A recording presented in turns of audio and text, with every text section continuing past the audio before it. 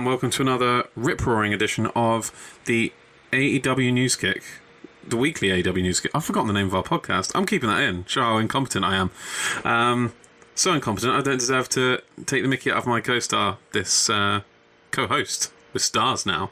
I've started this really badly, Jack. I'm not going to lie to you. Come on in. Get in here. It's been a while, hasn't it? It's been a while since we've done an episode. That's why I was about to say we're going to find our stride again, but I'm going on holiday next week, so God knows what's going to happen. But for at least this week, we're going to try and produce some content. Whether it'll be listenable or not is, up to the listeners to decide. Also, though, I think since we last published an episode, we have a big celebration. We have... Actually, I'm not going to... Oh, no, because you're going to tell me to not count how many listens we've had. That's all right. No, you know what? Let's gloat. I'm happy with it. Over 1,000 plays now of all time. Actually, I'm going to get the official figure. But we want to thank all our listeners. Even though you don't like to talk to us on social media because we get no messages, we know you're out there. So there's someone listening. So lonely. I know, it is lonely. Make sure you get over there, We are... I was about to say we are active on our socials. Not really. But we notice you when you're there. Even though you've not been there yet, but this is a shambles. Jack can confirm I'm holding a puppy right now that I will kill if you don't message us on social media. That's what it's come to. Plays. We tried to play nice, bribing you with Anthony Go shirt. We're getting serious now.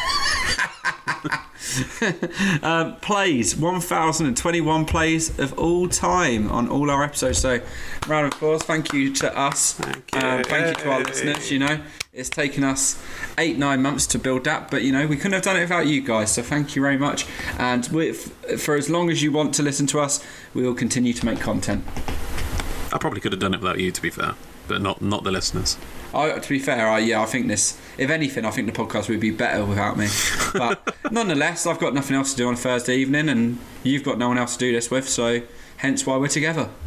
So, well, I guess we'll talk about All Out first, seeing as we haven't recorded an All Out special. We haven't recorded for a couple of weeks, actually. Or we did record, but they just didn't get up. So, what do you think of All Out, Jack? Wow. Just wow. I mean, I've listened to a podcast about it. And, yeah, I mean, not that I needed to listen to podcasts to get my own opinion, but... Can you just form your own opinions for once, please? Well, Jack doesn't watch matches unless they've got over... Well, non-AEW matches unless they've got over a certain cage match score.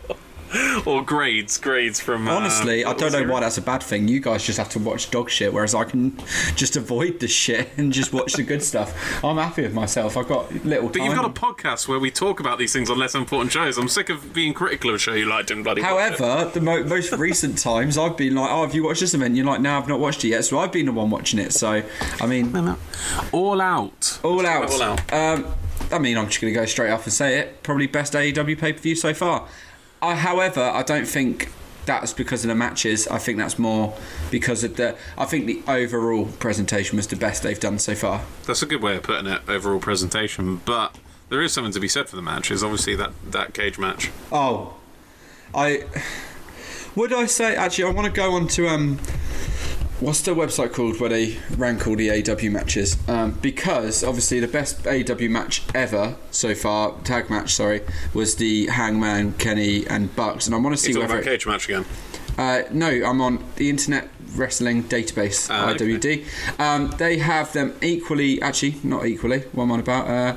No, they haven't done the rating yet, so it's soon to be announced. So far, Dave Meltzer rated, obviously, the AEW Revolution match between them two. That was a 6. So, would you say... I don't think it was quite as good as their Revolution match. I do think it's the best match this year, though. Yeah, I think that's probably a safe bet. I think... Yeah, I probably would say that, actually. It's tricky because there has been I think it's been quite a good year. But the thing is, this match is a perfect example of a really good spot fest. But, but I think the stipulation helped. I think that's why I'd probably still say Adam Page and Hangman and Kenny. Well, his name is Adam. I know. It's because I was looking at going under Adam and not Hangman. But I think that match was better just because it was an all-round better, just a whole tag team match. There was more storytelling in that as well. Yeah. But this was, I mean, match of the night. I just thought it was insane. I really thoroughly enjoyed it. It was, like I said, my favourite. I predicted Bucks to still win, but using the logic that obviously Tom throws my way when watching together, someone was going to lose a belt tonight, and it had to be Bucks. And when you take it like that, I mean, yeah, I was surprised, but I'm well happy because I always like seeing the titles change hand. I don't obviously want to see like WWE titles change hand like so regularly, but I always get potato. Well, yeah, because I always dream book in my head who I want to hold the title, and Lucha Bros have been worthy, title contenders since the birth of AEW. So it's been long overdue, and I just hope they have a good reign. I kind of hope, in a way, that the Bucks are the ones to take it back whilst this whole storyline's still going with them. Hopefully not for a while, but it'll be interesting. What do you reckon? Do you reckon Lucha Bros will be long reign, short reign? I don't think there'll be a short reign because I think they've had this coming for a while, and they're going to want to. AEW are going to want to reward their loyalty. I don't think necessarily the Bucks will be the ones to win it straight back. I'd like it to be them too, but there's so many people they need to put it on, and Jurassic Express in particular are gaining a load of momentum this year. Yeah. And it's like, when are they going to put it on them? Unless, for me, it's either put the tag titles on them soon or put a singles title on Jungle Boy, which would be the TNT title, because they've got to cash in on this, what they've got going on right here. He's got to either reach a point where he gets a title or they get a title, or it kind of plateaus. Do you know what I mean? And with that then, what do you reckon next titles to go? Because I've got a spreadsheet where I keep on track of them and that, and obviously the one the Bucks and the tag titles was the longest reign, and now it's Kenny. Do you reckon Kenny is the next one to drop it? And if so, I was about to say who to, but I think we all kind of know if he's going to drop it, who it's going to be dropped to. Well, that's the thing. I don't think Kenny's making it into 2022 as champion, so I can see Hangman taking him off him at Full Gear after a big return. That would be almost a year, which is, I found, probably the longest reigning. I'm not sure anyone's safe though right now. I feel like it'd be too soon to take it off Britt Baker, but then I don't know how this match with Ruby Soho is going to go down because they can't kill her momentum, so that's an interesting one for me. The TNT title, I don't necessarily think Miro's safe as long as they can give him a credible opponent, and it looks like they're continuing the thing with Eddie Kingston. So it's like, are they just going to bury Eddie Kingston by having him take loss after loss? Or I think Eddie could be the next one to take it. Yeah, or is he going to pull out because it would be an upset because people are expecting really long reigns. But I do think Miro has been so dominant in what is, I suppose, a relatively short reign for AEW that they could have Kingston win it, and it'd be a surprise because people wouldn't expect him to lose it this soon, and yet us still be able to look back on Miro's reign as a really dominant reign. Well, I think even though it was relatively short. Yeah, I think we need a title change at the Arthur Ashe show, and I think if it's going to be any, I think it'll be Miro because I think that's it's New York as well, and I think that's where they do it. Obviously, we'll talk about it later on the show when we do. So yeah, let's say TNT title probably next to change. And then the men's. I don't think Ruby Soho will win, but I think there'll be something that happens in the match that won't bury her. Shenanigans. Yeah, I think so, and I think Kenny's going to be Full Gear with Hangman. I think. Sorry. I was going to say, I don't want to cut you off. So no, I was just about to say, obviously, we'll discuss it in Dynamite review, but things blown off with Dark Order. I think when he comes back, that will fix them issues just before they implode, and it'll be the run up to Full Gear, and I think that's when, and it'll be cool. It'll be cool to see that. And it'll be interesting to see the storyline that will unfold. Would you then get I know me and you have talked in our own time, the Adam Cole taking over the Elite and Kenny falling out of that because he's lost the title. But then, it's all interesting. We love talking about it. There's another wrestler that could be free of a contract in January that could be involved in that really quite realistically and quite books itself. But we'll talk about that in less important shows. We will do. Just for a last word on All Out, because you gave your opinion, I hadn't given mine. It is easily the best AEW pay-per-view. It does seem to have immediately gone into the wrestling history books as an all-time contender. I think it's the 9th highest rated one on Cage Match now. The highest rated show. Yeah, when we looked just after, it's above WrestleMania 17. It was 6, but I think as the ratings have gone in, it's gone to 9, which is where it seems to have levelled off now. But no, and that's too right, really. It's the best AEW pay-per-view rating. I know it's not the best AEW It's higher than any WWE one on there as well. The only ones beating it are Japan. I say it's the highest AEW. It's the highest AEW pay-per-view. Number 1 is an independent one. It was Hana Kimura's Memorial Show from this year. Number 2 was Brody Lee's Memorial Dynamite. So they have, obviously they do hold the number 2 spot, but that was a Dynamite, and then all the rest I'm pretty sure are New Japan until 9. Yeah, like G1s and stuff. Yeah, a really good G1 and a couple of Wrestle Kingdoms. So that's cool. Well done AEW. Look forward to the next one. Let's keep the momentum. Like, it's cool to finally be taken seriously now. AEW as a company, I think. Not that they weren't anyway, but more eyes. It's nice to see on Reddit every week, seeing people posting and saying, "Oh, this is my first AEW pay-per-view. This is my first AEW." It's attracting so many people right now. It's so good, and it's only going to keep on rising. I think there's plenty. We've got the names now. Do you know what I mean? We've got, like, I put in our wrestling chat. I was counting 88 names registered on the AEW site in the men's roster. I think it was 26 females, so it's getting good, building up some good names, and now it's time to let's work on the storyline element. Let's work on that, and we don't need a bigger roster now. I don't think it'd be nice to, as we'll discuss in less more shows, get a couple of extra people just to kind of for long-term storyline purposes, but I don't think there's anyone really now that will come in that's realistic, that will immediately change the game as much as what's happened over the past month. No, nobody will unless, like you say, realistically, unless Forbidden Door stuff happens, which that'd be the only thing that'd be like. But that, to me, that's not going to, even if Kazuchika Okada appears or Kota Ibushi, which I thoroughly believe both of them will at some point. I don't think it's going to, or Will Ospreay for that matter, because he's already in America. I don't think that's going to attract any more casual viewers than have already been attracted through CM Punk and Darby Allin. I don't know why I'm saying Darby Allin. Bryan Danielson. And Adam Cole, I guess, as well. And Adam Cole, yeah, correct. But, Punk and Bryan were the big ones. Oh, yeah. Right, do you want to talk about Dynamite? Let's do it, bro. So, we started Dynamite with Malachi Black versus Dustin Rhodes. No Excalibur tonight, Jack. It sounded like he was sick at the beginning, but then later on they said he was getting married or something. Yeah, I'm not too sure what that was all about. But, he does quite a lot anyway, so, just have a rest in general would be worthwhile. I do think he was missed in this one, but I do, this episode. But there was not as much play-by-play, was there?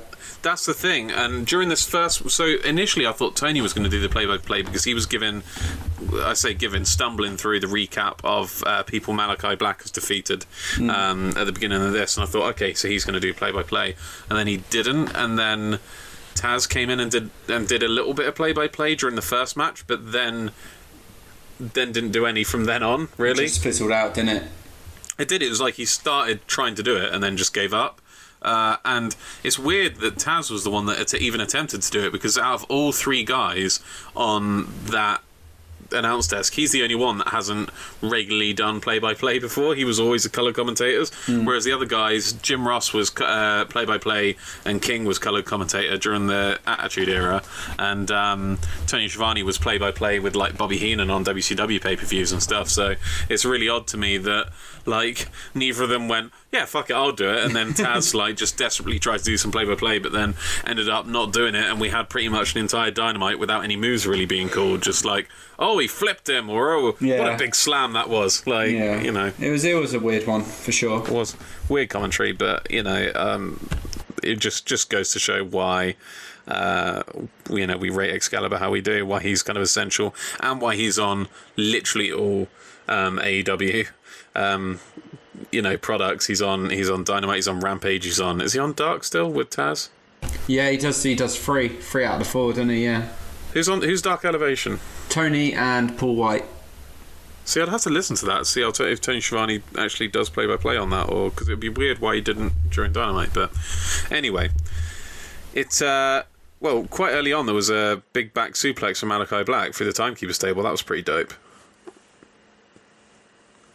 Yeah, I'm asking you for an opinion on it. No, it was dope. It was dope. Compared to WWE, we don't see as much table spots, which is nice. WWE just kind of packs us with so many that it's so annoying. But now this was it was cool to see, and this kind of storyline in general with Malachi Black going through the Nightmare Family. Obviously, they revealed later on in the night, which I was a bit annoyed with how they revealed it, but after Ash Stadium, we're getting Malachi Black versus Cody too. I, for one, would have preferred Cody to maybe come out either at the end of this match or something, or to return Big Pop and then do it that way instead of just being like, oh, he's going to be back up, because it kind of just feel like, but why?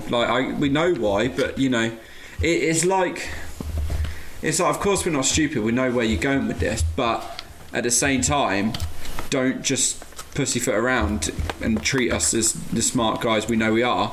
It's weird to us wrestling fans, because we don't want to be treated as idiots, but we also don't want them to treat us like how smart we think we are. Do you know what I mean? Yeah. You still want to be worked a little bit. I'll tell you what it's like. This is Jack's metaphor of the week, as Jack does. This storyline and how they announced it is the equivalent of when you do a dot to dot, and within the first couple of dots you already know what the end product's going to be. So then you just stop the dot to dot and you're like, oh, it's a dinosaur. It's like, we know it's a dinosaur, but join the dots up to make it the complete dinosaur. Do you do a lot of dot to dots? I don't. Georgina likes her dot to dots. I bought, was it Christmas? This big book of all these landscapes as dot to dots. It's pretty cool, like New York landscape, like London. It was really cool. Dot to dots are class. They're not just a child's puzzle. They're very therapeutic. Well, they're not a challenging puzzle. They're not. That's what I wouldn't call them a puzzle, really. They're therapeutic though. Georgina takes it properly seriously though. She gets her whole ruler out and everything. She gets her ruler out and draws them together and makes sure all lines are straight. Professional dot to dotting, world champion dot to dotter. She's got little rubber things on her fingers to not get strain while dot to dotting, and wearing special goggles for it or something. And I'm there with a wet towel, just to dab her if she's getting too hot from all the stress. Throw it in if she looks like she's going down. That's it. I'm calling it. You're not ready. You're not ready for Singapore, Georgina. You're not ready for the Sydney Opera House. It's too much. Oh, we have fun. That's my metaphor of the week. I'm happy with that one. I did enjoy this match a lot, and Dustin's so good. On this show, we saw probably the two. Out of all wrestlers over 50 years old, I think we saw the top two in the world in terms of work rate at over 50 in this show. One opening the show and one closing the show, which was pretty incredible when you think about it. And where Dustin excels, he has got a good work rate for his age, and he is still very adept, and he hasn't broken down, he's actually a deceptively big guy as well. And it's usually the big guys that their bodies start, quitting on them. But touch wood, as of yet, he's still looking great, and he can tell a story. He's a really good storyteller, and that obviously came in really handy in that 5-star match he had with his brother at Double or Nothing, their first pay-per-view. And just the way he played off stuff like, he was avoiding the knees and the kicks from Malachi, and then he took a knee, and it wasn't Malachi Black's finisher, but he sold it from then on, it really rocked him, and you could say, oh, that's going to affect him for the rest of the match, and that's what you want. You want someone to sell this as a real match, and the way Dustin sells, gradual wear and tear over the course of a match is really good. Malachi went out and got Cody's boot during the match, the boot that he took off when he was trying to retire, and chucked it to Dustin, and that kind of G'd up Dustin, and he was quite emotional, battled back, and finally managed to hit. It's stuff like that. Throughout the whole match, he was struggling to hit a Canadian Destroyer. I think he went for it twice and failed, and then Malachi obviously got the boot and kicked him up, not literally kicked him up the arse with it. That would have been quite an insult though.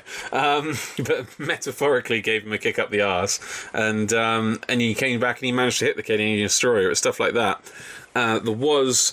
The ending was botched, but Taz absolutely saved it. So Malachi Black hits his spinning heel kick, and very clearly hits Dustin's shoulder. Like I said, Dustin's a deceptively tall man, and Malachi Black just didn't quite reach the head. Whether, whose fault that was, it's always hard to tell when wrestling spots don't go quite the way you want them to. But Taz, to his credit, commentator of the night, saved it by...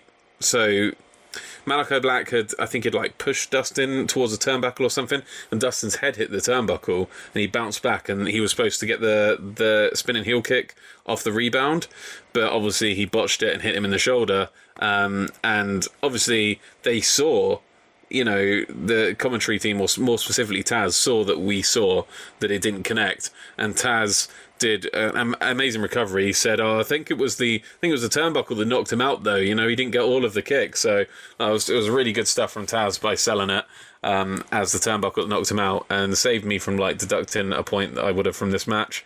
Dustin was bleeding from his mouth at the end. I'm not sure if that was legit or where he's using a blood capsule. I hate when wrestlers use blood capsules. I remember when Roman Reigns did it. I'd be a hypocrite if I didn't say I hated it too, if that was what happened here. But obviously Austin Gunn did that time. Anthony Ogogo punched him in the stomach, but at the same time, I also sounds quite psychotic to say, I hope Dustin was really bleeding from the mouth. I hope he really had internal bleeding. I know what you mean though, because you don't want to cheat it out. You like when, especially the last match in the night where they what do you say when they hard sell? Is that what it's called? Bleeding the hard way. Yeah, bleeding the hard way.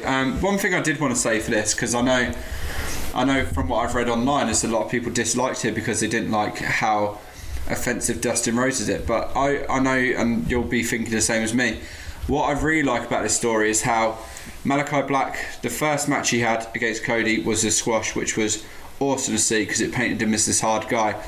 And each match he's had since, so Brock to Lee Johnson to Dustin to when it will be Cody again, is getting that harder and harder and is lasting a little bit longer each time. That's a very good observation. That's the one thing people are obviously saying is it's Malachi Black, he should be, he shouldn't be lasting this long with Lee Johnson, he shouldn't be lasting this long with Dustin. It's not that. If you notice, each wrestler is more and more experienced than the other. And especially Dustin's a future Hall of Famer. Of course he's going to, he's not going to be an easy beat. The reason Cody was beaten so quickly was because in storyline terms he was unprepared. No one knew what they were facing each time as well. These wrestlers had, if you're looking at storyline wise, they've had more and more time to observe Malachi Black, hence why with Dustin he knew what to avoid. Do you know what I mean? He knew what he's looking out for. And exactly, he was ducking the so stuff. That's why I know we dislike Cody on this podcast, but I won't hate if he wins at our thrash, because it's Malachi getting that little bit more people working him out. And as much as I want Malachi to beat Cody, because I want Malachi to be this force, it won't be the end of the world for me if he loses, because storyline wise it works that each person's working him out a bit more and more, and Cody's had this time now and seen we want to root for we want to root for the faces. Oh yeah, as well, of course. Do you know what I mean? So it's difficult because Malachi Black is so cool and so good at what he does, and Cody is really cringeworthy and looks a little bit like a sex doll, but he's just, it's you want to root for the face still, so I really hope they do. And we don't, I know I just said that we don't like Cody on this podcast, but we don't hate him. There was actually a time when me and you loved him, watching him, especially towards the end of the New Japan and the first couple of matches he had in AEW. Maybe not love, because I saw your face there when I said love, but we liked him a lot more. I liked him enough to get a shirt. I've got the shirt. Well, I mean, let's all just not forget the match he had with his brother. So no, I think I want Cody to be good again. I just think he's had a bit of a bad spell. He was the best face in wrestling in 2019. I stand by that. Of course. So I think it'd be nice. I think it'll be nice for Cody to beat Malachi because storyline it works, and then maybe as you said before, Malachi Black with this infection, maybe he gets more and more kind of I don't know, sadistic a bit, kind of. Yeah. I don't know if I mentioned it. Eventually, every wrestler has to lose. Do you know what I mean? They can't be unbeaten forever. So that's can't. Brock Lesnar. Yeah, but we can't just constantly protect these guys. We've got to let them lose, and then they come back stronger. Do you know what I mean? And have an even bigger kind of storyline and bigger kind of. But yeah, anyway, what were you saying? I was just going to elaborate on what you said about the quote-unquote infection, because I'm not sure I've mentioned it on the podcast, but I've mentioned it in our group chat, that Malachi Black, he started, and it was just like, when he started, it was just like a little bit of like black makeup coming from one of his eyes, and then it's kind of got bigger and bigger until it's almost taken up half his face. So I think it's kind of like a venom thing spreading. Like Malachi Black has kind of taken over Tommy End. I remember him saying in an interview once, or it's on his YouTube videos, he's not necessarily going to be Malachi Black forever. He might be Tommy End again. It's just, this is his persona. So I think it's like Malachi Black is like this evil entity that's taken over Tommy End. So it'll be interesting to see what happens with that.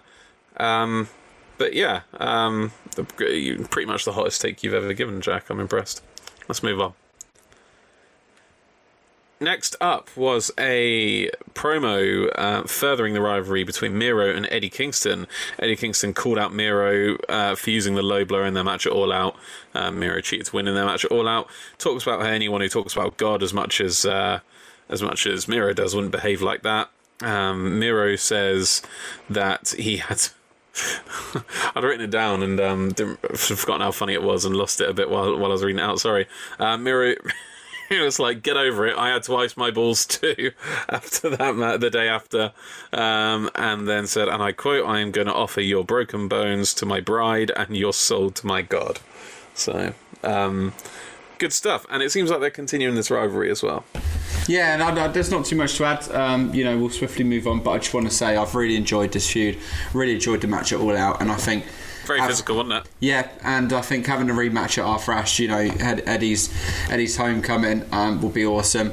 We said, in the All Out quick bit at the start, but I think Eddie will win the rematch. I think that'd be cool. Even if he doesn't, it will still be a stellar match and a good homecoming. But I just think Eddie has improved, like wrestling ability wise. We always knew his promo game was strong, but I think he has got better. And the pop. People love him more than I knew they loved him anyway. Like, we all knew how loved he was, but I think one of the biggest... He's got authenticity, and that's what makes Nick Gage in particular so popular. I think is we talk about we've talked about Nick Gage before and how Jon Moxley said that guy that you see in the ring, that's him all the time, and that's authenticity, and people connect with wrestlers who are authentic, and I think that's what Eddie Kingston has. I think I wouldn't be surprised if Eddie Kingston was the same, just playing himself, you know what I mean, in the ring, like. Yeah, no, for sure. But yeah, no, cool promo. Look forward to the rematch and look forward to seeing where both go. Miro's just still killing it with his gimmick, and it's just as funny as ever. Next up, what's next up? Sorry, let me have a check. Next up, that was that's a big one to forget about. Next up, we had CM Punk speaking, addressing the crowd. So he came out and thanked his all-out opponent Darby Allin and Sting and the fans for that matter. Said he wasn't sure how he was going to do in the match, but said it's like riding a violent bicycle. He puts over Minoru Suzuki for said, can you believe that we've got Minoru Suzuki later on against Jon Moxley? He then showed his appreciation for Aunt Linda on the front row, which was Brian Pillman Jr.'s aunt, or... See, I thought it was... so Brian Pillman's sister. No, that was his sister. No. That was... Oh, yeah. No, not Brian Pillman Jr.'s sister, Junior, Brian Pillman Senior's sister, yeah. Seaman. Brian Pillman Seaman. I mean, technically, Brian Pillman Seaman did make an appearance in this Dynamite. Just it's just developed into a lot more cells,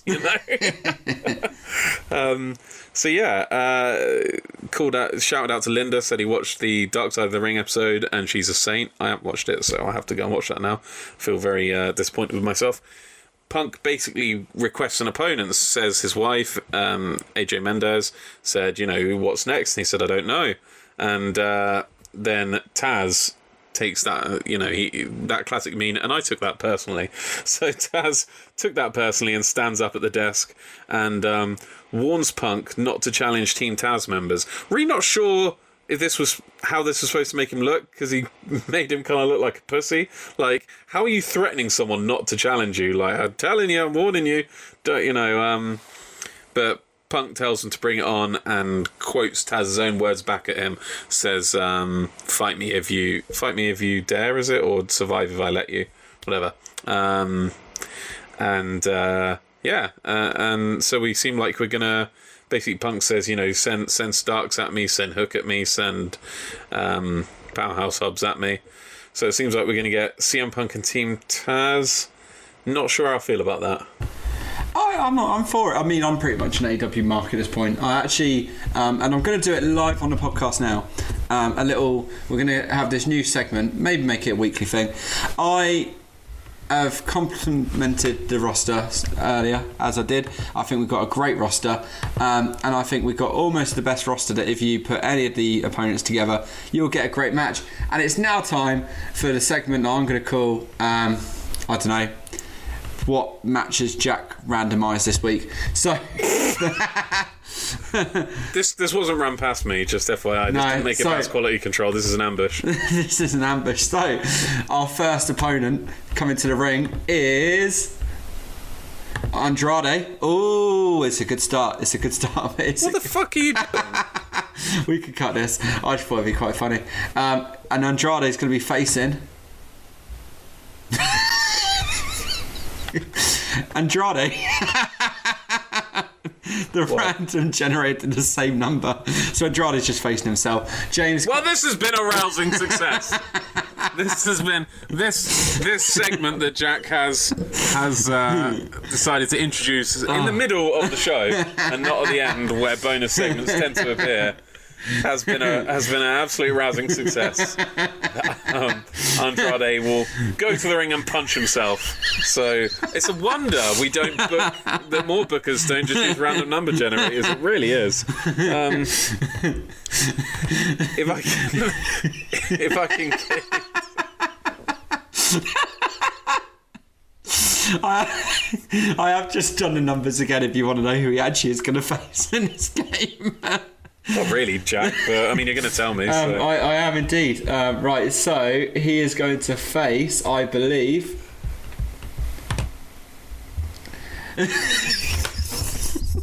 It's not done it again, has it?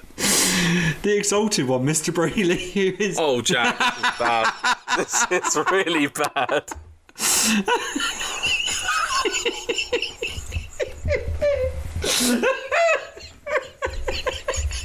I can't believe you've done this. Yes.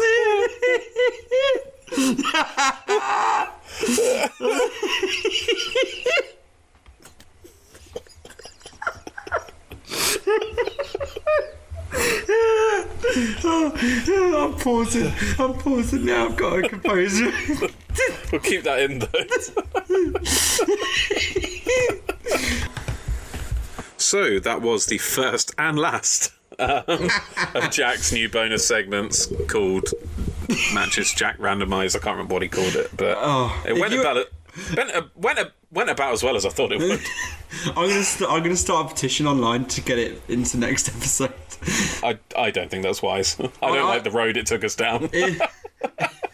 As long as Liam signs it, we get it back, and we get one signature, then it comes back next week. Actually, I'm not even. Am I here next week?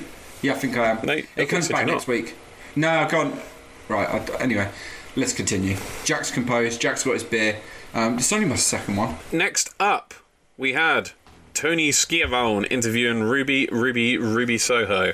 Ruby says she issued an open challenge because she doesn't want people to think she got lucky when she won it all out. Britt and her crew particularly interrupt. Ruby reminds people that she knows Britt quite well and helped her break into the business. She lifts off Britt's nicknames. You know, she's got I remember the baddest bitch on the block and stuff like that, the role model, etc., etc. And Britt reminds her of the only one of those nicknames that matters, which is AEW Women's World Champion. and then brings up Ruby's nickname, which is the Runaway, and suggests she run away to catering, where she's been, for the past however many years, which was brutal. And that all kicked off. Obviously, Ruby Soho facing Jamie Hayter later in the evening. What did you make of this, Jack? Yeah, it did what it needed to do. I mean, I don't know about you, but don't you think even just the presence of having Ruby Soho in AEW, it just feels that little bit more legit? Like, it feels a little bit more bigger. Although I did notice that the crowd seemed to pop harder for Britt, like when Britt showed up. But that's testament to Britt. So yeah, no, and I think that's fair enough, because I mean, Ruby Soho is a big name to capture. However, Britt's still the champ, still the one that's most loved and has been, there since the start. So I can see why fans would prefer still Britt Baker over Ruby. But it's cool. And I was just watching this. I thought it was a good segment. I'm looking forward to the match, and the possible other matches. And I mean, the main one being. Actually, I won't go that far ahead, because we've got the match to talk about in a bit. But yes, it was cool segment. Next up, we had Dante Martin versus Powerhouse Hobbs. So Will Hobbs, one of the early spots. Well, one of the earliest spot was immediately they'd missed the start of the match, because they were showing like. I can't even remember what they were showing, but they were showing something in their kind of picture-in-picture thing, and kind of almost missed a big spot of Dante Martin like launching himself over Hobbs. Remember, he went for the dive on the outside. That was pretty brutal. Dante went for the tope, and Will catches him and kind of has him frozen with his legs on the rope, and then like fucking drives his head into the ring post. Did you see that? Yes. I did, yes. Sorry, I had to switch tabs to get to my mic. Sorry. No problem. And then when he was outside the ring off that move, he threw him back into the ring through the first and second rope, like with him basically not even touching it. That was quite impressive. I don't know if that was intentional, but no, there was loads of cool spots. I thought there was a couple he repeated from his match, that 6-man, like that kind of move he does where he kicks off, like, I don't know if it's the bottom or the middle rope, and like does a little like half backflip thing, but it was very cool. But he's still fresh and he's still new, and he's oh no, he's fantastic. He's just finding his feet, and he's the future star. He is. He went to another big spot, was he went to take flight out of the ring at Hobbs again, but Hook stopped him, so then he did it anyway, but just jumped over Hook instead of jumping through the ropes, which was pretty good. Kind of reminiscent of TakeOver Brooklyn, Sasha versus Bayley, when Sasha Banks jumped over the referee's back to hit a diving move. Very abrupt spinebuster and the win going to Hobbs, though. The match wasn't everything I thought it'd be. I've made it sound a lot better than it was, because when it comes to Dante Martin, he's so athletic and impressive that you could just list off like 2 or 3 of his spots and it'll make it sound like an amazing match. But for me, they were just really impressive individual spots rather than the match itself as a whole being anything to write home about. I don't know about you. Yeah, no, I agree with all of that. I think the one kind of comment I wanted to bring to the podcast is how it's going to be hard for AEW, I guess, in a way, to book Dante Martin back into Top Flight and tag team, because I think he's done so well on his own. Well, this is what I was thinking. I was thinking about our end of year awards, right? And how we have the best breakthrough performer, best breakthrough wrestler, and I think Dante Martin's a shout for winning that for top spot at the moment. I'm trying to think of other people that have broken through this year. You got Wheeler Yuta, Red Velvet, perhaps, Jamie Hayter, Julia Hart, Max Caster, maybe. But like, I don't think anybody's really broken through in the way Dante Martin has. Maybe Varsity Blondes. Varsity Blondes, yeah, they were my top actually before, but Dante Martin's probably up there now. But this is the thing, it's like the award for most improved, because that as well could go to a tag team or could go to an individual, but I think Stu Grayson's been the most improved. He's my top so far. He's been the most improved wrestler for me, and I just think Evil Uno hasn't noticeably improved as much as Stu Grayson, so I feel kind of bad not voting for them as a tag team. But in that sense, I would vote Stu Grayson just as a singles wrestler. And it's the same with with Varsity Blondes. I would vote for them breakthrough as a tag team. But in terms of top flight, even if even when Darius comes back this year, Dante Martin is my kind of, as a singles wrestler, is my breakthrough of the year, I think. Yeah, no, it's a good shout for sure. Definitely in top 3. Well, because Top Flight themselves were nominated for our breakthrough last year. That's the thing. So last year they almost, I think, I remember Patrick nominating them. So they almost broke through as a tag team. I wouldn't really say they did actually break through. But this year, I think Dante Martin's really broken through as a singles competitor. So, yeah, that's my opinion on the matter. But as I said, the match itself, not fantastic. Next up, Dan Lambert is at it again. The spotlight found him in the cheap seats, flanked by the Men of the Year, and I didn't really take any notes for this because honestly, I'm a big fan of Dan Lambert and his work and his heel work, but this week it kind of finally felt like there wasn't much direction to it, and he was just repeating the same things, like the same buzzwords, like, oh, these millennial snowflakes. And the thing is, he contradicts himself, because this time he specifically really went hard on the whole, oh, you know, in the good eras of wrestling, all guys were big. Obviously saying all the things that AEW fans hate to hear, you know, or disagree with. And this is the thing, he said, and you're hiring all these guys like CM Punk and Bryan Danielson and Adam Cole, and you think you're hot shit because of that. You know, and all your 5'10", no, sorry, like 5'9", you know, vanilla midgets or whatever. Scorpio Sky is 5'10", so he's only an inch off what Dan Lambert is calling being a puny midget or whatever. So like, he's about the height that Dan Lambert's talking about, which is crazy to me. I mean, he's probably shorter than like Punk, or shorter than at least one of those three. So like, he's just contradicted himself to be aligned with the Men of the Year. Neither of those guys are massive. Neither of those guys are the huge kind of stature guys he's talking about. They're not fucking, you know, Hulk Hogan or Lex Luger or Andre the Giant, obviously, or, you know, the Giant, Big Show or whatever. So that's kind of odd to me, and I don't know, I wasn't that hot on him this week as I have been on previous weeks. Yeah, for me, he's overstayed his welcome a little bit. You know, I don't know how long he's going to be sticking around, how long he's going to be doing this, but he's just saying the same shit. Yeah, he had great success the first time, maybe even the second time, because people wanted to see him back. But now it's kind of like, now it's a regular thing. It's just like, it's just another. So where is this going? I'm not sure they even know where it's going. There's no direction. No, they just. I don't know why they put, you know, the Men of the Year with him. Who are they? Yeah, like I said, the Men of the Year with him make no sense, because he's exactly the kind of people they're talking about. Exactly. It kind of just. It just feels like they had nothing to do, and it's just especially when Lance Archer was the one. I don't know if he still will be, but was the one who was feuding with them.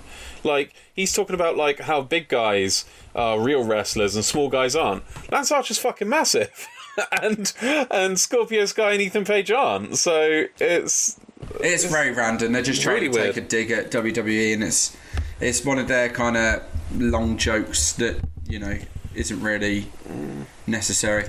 But they have to have him like make a point for it to even be believable. Do you know what I mean? Or not make a point per se, but like at least have it so that we believe that he believes what he says. You know, which they were doing a good job of the past few weeks. Like, it was really kind of politically charged, and he was really kind of sounded like pissed off and disgruntled at the modern era of wrestling. But now it's just exposing cracks and making him look like a hypocrite. It's mad as well how they're because now they're back on the road.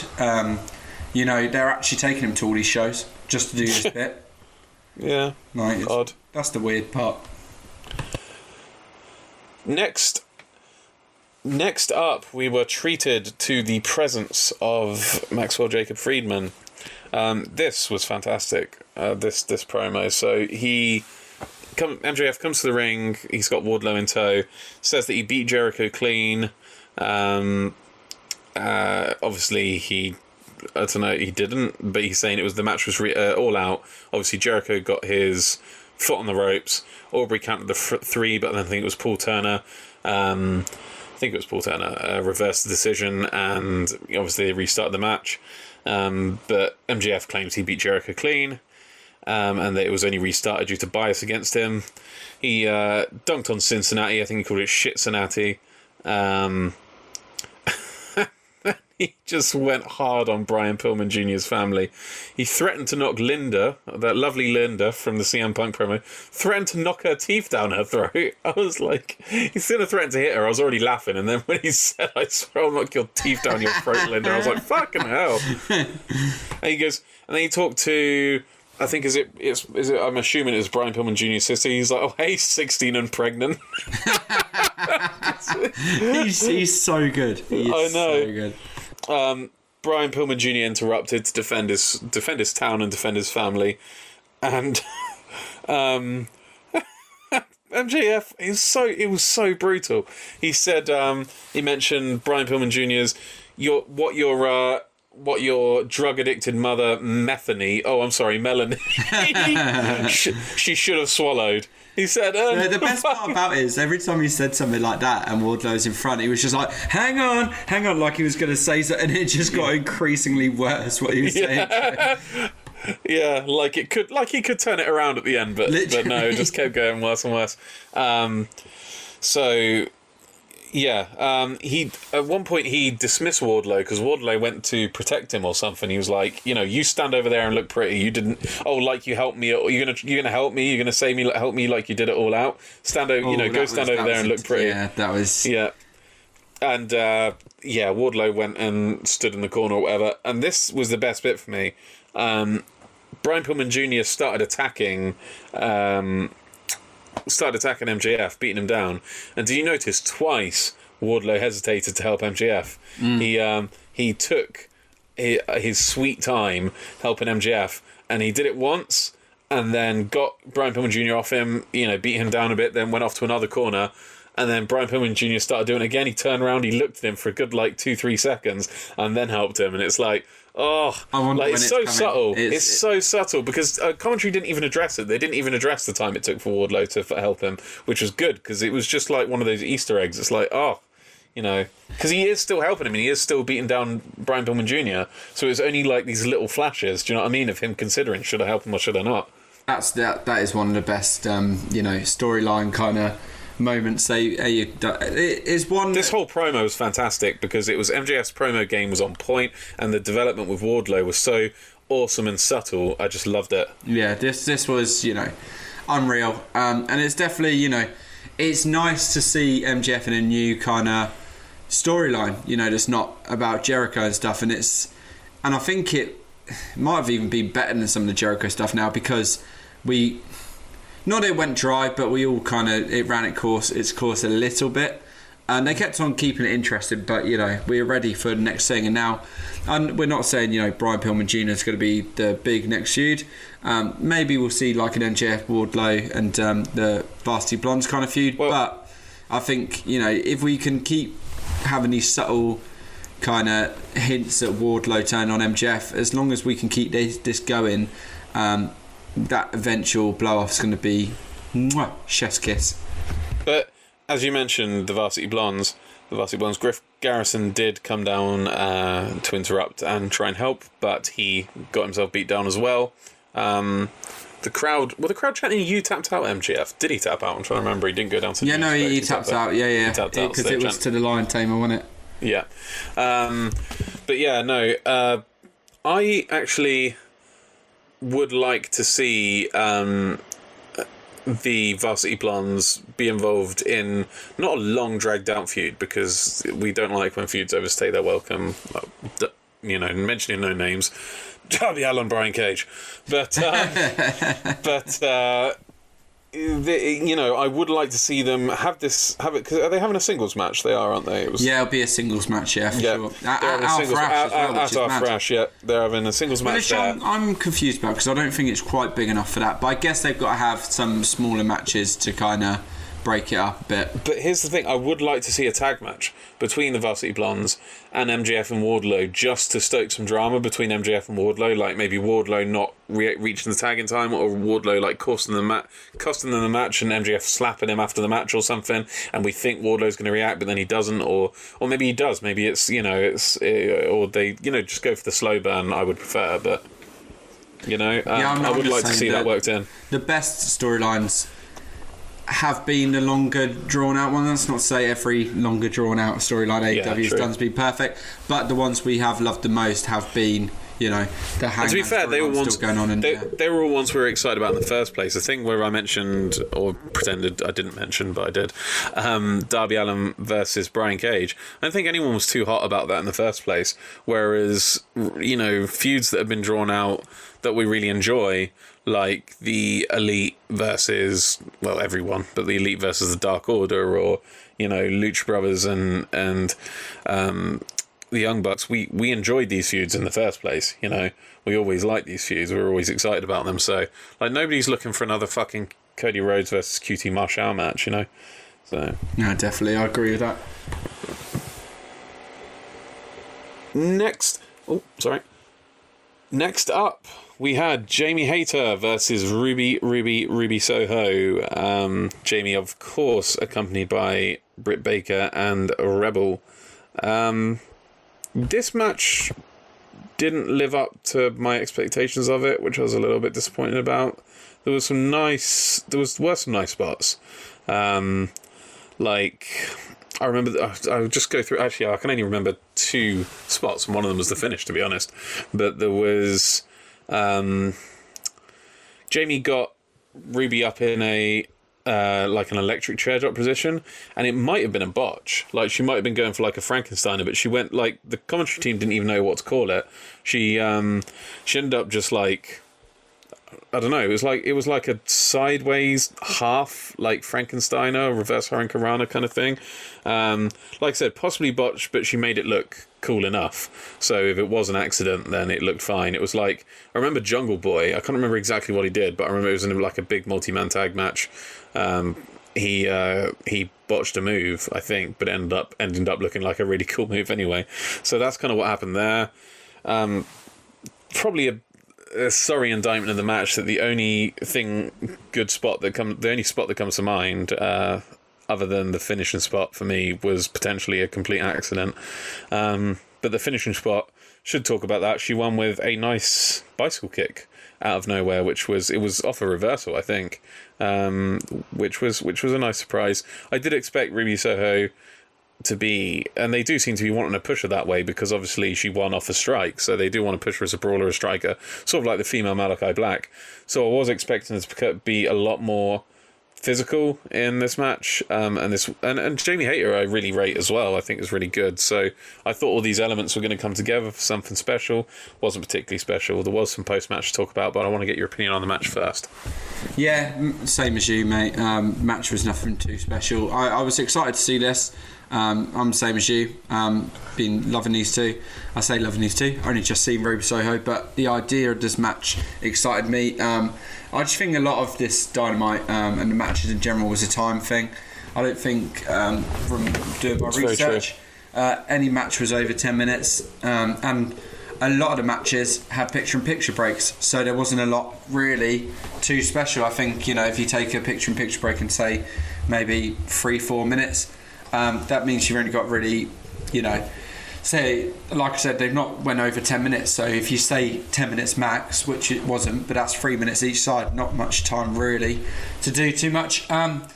Which was a shame, but at the end of the day, it was still exciting to see this, and it's building up that feud, and that's further in the storyline. The only thing that's annoying me a bit at the moment is, have we seen Jamie Hayter really win? She's meant to be this kind of big bodyguard, kind of enforcer character for Britt, and she's kind of losing a lot. She must have beat Red Velvet. Yeah, I think maybe that must have been her only winning so far. But I think you got Rebel being the kind of like the body bag kind of character, which I think there'll be maybe a time when she proves herself to be a bit more than that. But at the moment, she's the one you kind of put out for the squash matches, and I think Jamie Hayter should be a bit more, should be winning a bit more and standing up, up to the fight a bit more. And yeah, but I think the people she has lost to, it's been not too bad. Like the Casino Battle Royale, this one, Ruby Soho's getting the push, and I'm trying to think what other matches they've been. Can't think right now. But anyway, Chris Statlander maybe, and Chris Statlander was going into the pay-per-view. Yeah, I think so. And so I think she only had like 3 matches. But. Yeah, so it's not the end of the world, but I would like to see her win a couple more and look a proper threat, which she's looking all right. But yeah, but this as the one women's match we get each week wasn't the best. As I said, there is some post-match to talk about. I don't really know what to call them as a collective. Brits bitches, the Britches. They tried to curb stomp Ruby Soho on the women's world title, but the save was made by Riho and Chris Statlander. The orthodontists. By Riho and Chris Statlander made the save to clear the ring, and the 3 of them standing victorious. One thing that I thought was very funny was Statlander was kneeling and Riho was like sat on her knee like she was a kid waiting for Santa. Like she was sat, like, I guess because they've got quite a size difference. Riho's quite small and Chris is quite big, but I kind of half expected her to kind of start making her mouth move like a ventriloquist dummy. She was just sat on her knee. It was hilarious. Bit random though, Riho coming out. Not that I'm against it, but we expected Chris Statlander to come out, but I guess they had to throw another. Thing is, Riho and also Hikaru Shida have been off, Dynamite for so long that any way they reintroduce them is going to feel a bit random because they don't really have ties to anyone. Hikaru Shida does. If she was to make a comeback, to the main roster, she could be, interrupting a Britt Baker thing, and it makes sense because they had the match. But Riho's been out of the game for so long, out of the main roster picture for so long, that she doesn't really have any beefs or alliances that she can use as an excuse to get herself back in. So it is always going to feel a bit random, but like you say, it's just good for her to be back. Next up, we had a promo from Brian Cage and Ricky Starks. It's their usual back and forth kind of unique style of promo. Keep it quick. They basically just said they're both sick of the feud. Yeah, me both, Brian. And no, I don't hate this one as much as others, to be honest. But they mentioned how they're going to finish it 1v1. So I suppose this will be another match for Arthur Ashe Stadium, even though it hasn't been announced yet. I don't know if you think that's likely. I actually think it might be a Rampage soon. I don't know if they could drag it out till Arthur Ashe, but they got. No, I agree.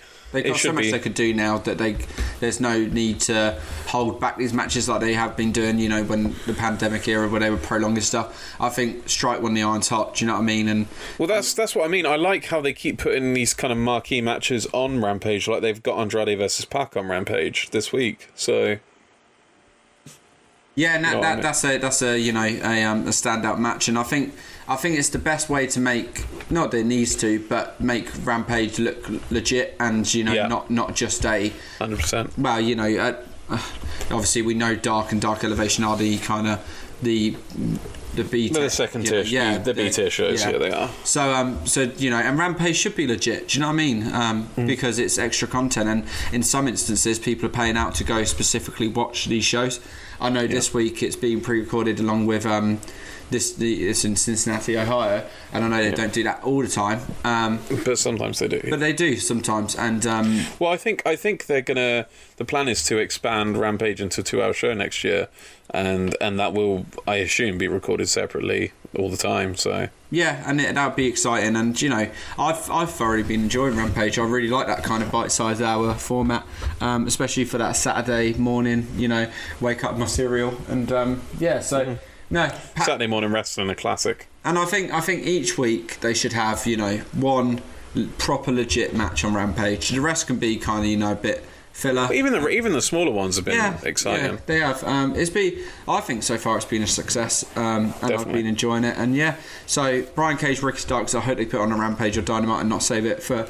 Arthur Ashe is a Dynamite one, but but nonetheless, I hope they don't just like the COVID era. Just drag these stuff out to the bigger event. Just kind of, if it's ready, go for it, and you can then have another match to fill up that time.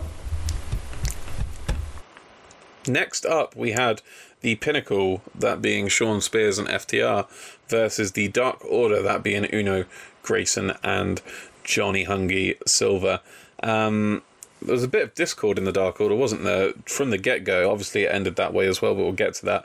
But straight off the bat, Grayson tagged himself in, Silver returned the favour and tagged himself back in, and they kind of went back and forth a bit.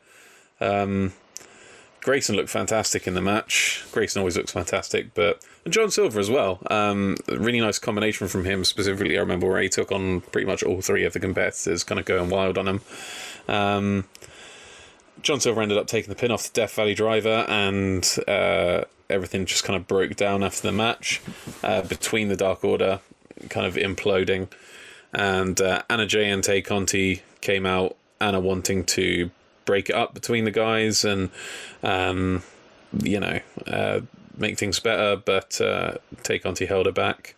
So yeah, I don't know if it was this one, whether I missed it, but or whether it was previously, but Anna Jay has already shown she's trying to restore the order in the Dark Order, isn't she? And take, a bit of a lead, not a leadership role, but take a, come on, you boys. Yeah, no, she is, and I wish they'd just announced Tay Conti as an official member, because it's weird, isn't it? I don't know. She's like an alliance with him. Just join. Why not? But that's what they did with Colt Cabana. They're like, he's not officially in the Dark Order. He's not officially in the Dark Order, and then eventually, they just kind of accepted it. It was like, okay, he's obviously in the Dark Order and has been for a while, but whatever. Like, that's kind of how it went. Like, for whatever reason, which I can't explain, and I don't know if they could even explain, they were really adamant about holding off about him being in the Dark Order for a while. I mean, to be honest, that even made more sense, because they were heel at the time, and Colt Cabana was like, super happy, kind of silly, comedy face and stuff. So it was like he didn't really want to commit to the Dark Order because they weren't his vibe. But now they're face and Anna Jay's in it. It's like, what reason does Tay Conti have not to join the Dark Order? For sure.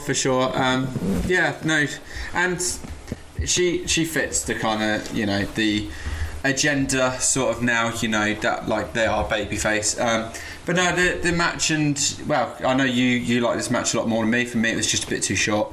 But I get what. But all the matches were too short, and I think a short match is more conductive to a spot fest like this with lots of athleticism from Grayson and Silver than was the main event for me. Which the main event was the kind of physical slog that could have benefited from being 15 minutes at least. Yeah, no, I agree. But I think the main takeaway from this. Firstly, the Pinnacle have just died out now, haven't they? Crikey. What could have been, in my eyes, what could have been... And it's Wardlow comes out with them, but MJF does. It just doesn't feel like... It feels like he created this, but he's got his own thing going on, and he's always going to... It feels like he's above them, kind of thing, It's weird, but Dark Order is obviously the main thing, and watching them fight and actually, break out fighting amongst each other was sad. But like I said earlier... The happy moment's going to be when they almost implode, and then you hear Hangman's music drop, and he comes out, and they all rejoice, and he's the one that brings order. And then they help push him away and up and get into that AEW title. But until then, we have to have this depressing couple of minutes on Dynamite each week where Dark Order look sad and look like they're falling out. They even came to blows. They were they were beating each other up. Do you know what I mean? Like I think. The main one I saw, I think, was Alan, Five Angels. Beating up Stu Grayson, and I was like, no, what have you become now that you've betrayed everyone you've ever loved? Okay, Jack, we know the song. And pushed them all away. Sorry. Anna Jay. I think people were expecting to be the ones bringing them together, but then we saw this week, like, she tried, and Tay Conti's like, nah, it's like, you're not going to be able to fix it. And Stu Grayson's just screaming over the ropes. And exactly, there's one more person to come and fix them, I think. Exactly. Next up, we had a recap of the Casino Battle Royale from All Out with some of the competitors speaking. So a lot of the feuds were stressed during this, which was good because, the women's division really needs big stories. So they stressed that Tay Conti and Anna Jay and they still have beef, they mentioned, with the Bunny and Penelope Ford, and Bunny's like, oh, why do we still have to deal with these people? Cargill, Jay Cargill, and Mark Sterling mention how, you can't, turns out you can't trust anyone. That's the lesson to take from this, because she was eliminated by Nyla Rose. So we will probably see that go down, which I'm quite excited about. Just, it's usually big beefy men slapping beef, but big beefy gals slapping beef. So that'll be exciting. And Thunder Rosa closed it out by saying she is not giving up. It was heartbreaking for her to get to number 2 and then lose out at the last minute, but she's not giving up. So what does not giving up look like for Thunder Rosa from here, Jack? And what do you think about the other feuds we've got going on? Those being, that were stressed during this, those being Tay Conti and Anna Jay versus the Bunny and Penelope Ford, and Jay Cargill and Nyla Rose. I think the main one that stands out to me is Nyla Rose, Jay Cargill, because as much as I dislike Nyla Rose, I think this one could work. And I haven't really been that hot on Jay Cargill as well, you know that. I thought she's been kind of pushed when she's a bit too green, and she's just got the look. It was a very WWE kind of push. And, we don't really rate Nyla Rose. For some reason, I'm just really excited about this, because we haven't had a female house fight in AEW, at least not since, I think, maybe Nyla Rose and Aja Kong, faced off and I think it was during, a fatal 4-way anyway. But, it's been a long time. No, there's lots of cool stuff, and this is what, we all knew this is what the women's division needed. It needed separate feuds that weren't a title picture feud. Yeah. And that's what we're getting, and that's really exciting. And have a women's match, because when we were talking in our group chat, and I said about how many men are in the men's roster and how many women are in the women's, and there is about the split that it makes sense that Dynamite only shows one now, but if on Rampage we can have another, then that's that should be. It'd still be nice to have more, but anyway, there's some cool feuds coming, and I'm excited, and it's nice to see what can come of a feud that's not the women's title picture, which is not Britt Baker and Thunder Rosa, which was the only one really we've had that's been successful. But what do you do with Thunder Rosa? Because as I said in this, she said she's not giving up, and what does that look like for her? What's that look like for her? I think potentially a Forbidden Door moment, maybe. Good. Maybe cool. Maybe a bit more of. I hope they go for that, because obviously if she hasn't name dropped anyone, then I think that's the best thing to do. Because otherwise she's just going back to Dark and earning the wins to get Britt when she's ready. And I think there's more to come from her. And I think especially as she's one of the more experienced ones, it'd be nice to kind of, whilst they're building up the younger ones and the more green ones, to send her off to a division maybe like Impact. And she came out, didn't she, against Deonna Purrazzo and had that match, and maybe go back there and have something. See, here's the thing. To me, it feels like someone from Impact should show up at AEW, because she's already gone to Impact. But just to get her that, this build to be in front of an AEW audience. That said, as you say, she's already faced Deonna Purrazzo, and I'm not sure who on the Impact roster, female-wise, is big enough to come onto AEW and carry that. Maybe Chelsea Green. Other than Deonna Purrazzo, maybe Chelsea Green or Mickie James. Of course, is Mickie James properly Impact? She NWA and just appeared on Impact. I think maybe NWA. But I think also, she's NWA. Jordan Grace, is she not big enough? Jordan, isn't she in a tag thing at the moment though? Yeah, Rachel Ellering. Yeah. Yeah, so I'm not sure. I'm not sure that would make sense. I really don't know. It'll be interesting nonetheless. Maybe even a Japanese girl, TJPW or Stardom or something. Yeah, that's the thing. I'm not sure. The thing with Stardom's Makito, she actually, that would be good, because she's. I'll tell you what, Jack, that is a shout. Okay, so one thing, Makito is doing a lot of branching out stuff at the moment. She had a death match on DDT, which is obviously the men's promotion counterpart to TJPW, who usually only have one permanent female member, which is Saki Akai.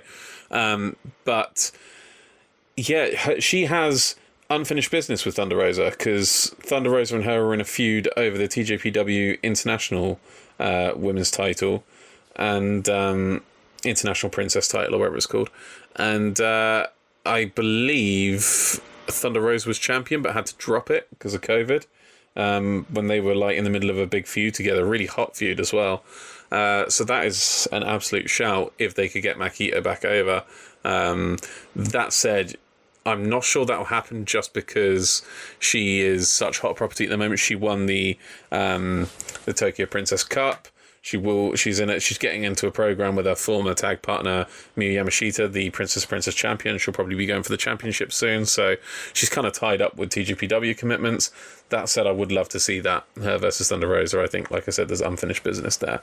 So who knows? Forbidden Door moment though, hopefully. Next up, we had Tully Blanchard calling out Darby and Sting. Which was a bit random because he tried to segue it unsuccessfully for me from talking about the match that just happened to somehow Darby and Sting have offended him. Anyway, he mentions that Darby and Sting have affronted him somehow. I'm not sure how. But a Darby match is booked. I believe it was Darby versus Sean Spears. And Tully says that this was a bit of a came from nowhere, that he's not done and he wants a match with Sting one more time in the future. What the fuck? Yeah, don't know how I feel about that. Well, who's going to carry that match, you know? Yeah, exactly. So maybe it could be a tag with Sean Spears. No, and he Darby. said he wants. I think he wants 1v1. Just one, but that's going to be interesting. I hope no one dies. I think Sting would have to be the one to carry the match, but you know, Sting. Let's put a lot of pressure on Sting. Yeah, exactly. But let's go for the main talking point. Darby versus Sean Spears. I think that's next. To be honest, I think Tully versus Sting is the main talking point, Jack. But I'll take your point. The one that's kind of more relevant and more happening now. So we could dream match Tully versus Sting. I use dream, loosely. But no, Sean Spears versus Darby. I'm actually looking forward to this. Nonetheless, Sean Spears will get pinned by Darby and get buried once again. But I can't wait to see that happen. Shout out to Con. Next up was a little promo with Brian Pillman Jr. and Griff Garrison is being treated behind him by Doc Samson, etc. Brian Pillman Jr. says he's spoken to Tony, and as we mentioned earlier in the show, it's him versus MJF booked for NYC, that big Grand Slam at the Arthur Ashe Stadium, and the Acclaimed interrupt him.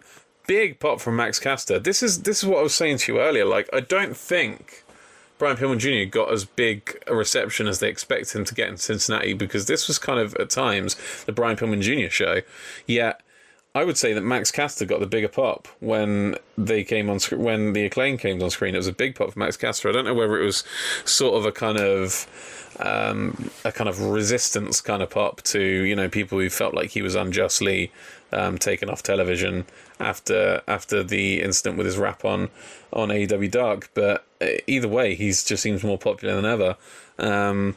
And like I said, not sure that was the reception they wanted to get, but he being Max Caster, will be facing Brian Pillman Jr. on Rampage, will no doubt lose to Brian Pillman Jr. on Brian Pillman's path to MJF in New York. But what did you think about this? And what did you think about, what I just said, essentially? Tom, I'm going to be honest, not much to say. I think it was a bit of a, as you put rightly, the Brian Pillman show. Don't think it did too much, except very happy to see Max Caster back. Agree with the fact they popped more for Max Caster and Brian Pillman Jr. I think Brian Pillman Jr. is weird though, especially in Cincinnati. Like I said, I think they booked it thinking the fact he's from Cincinnati would just carry him through this, and I don't think the crowd were that buying into it, to be honest. No, yeah, I agree with that. But yeah, not really too much to say other than just great to see Max Caster and the Acclaimed back in my eyes. Well, what else would you see them with your ears? Next up was an interview with the Elite. The Elite are introduced by Tony Schiavone. Nick's earring is obscene at this point. It's a chain going from his earring to his nose ring. They have a bit of banter talking about how Callis gets on the mic, talks about how Kenny is basically the best in the world, and how he topped the PWI 500, edging out Roman Reigns, who was in second place. Absolutely brutal tweet he sent to Will Ospreay, which we'll talk about later regarding that.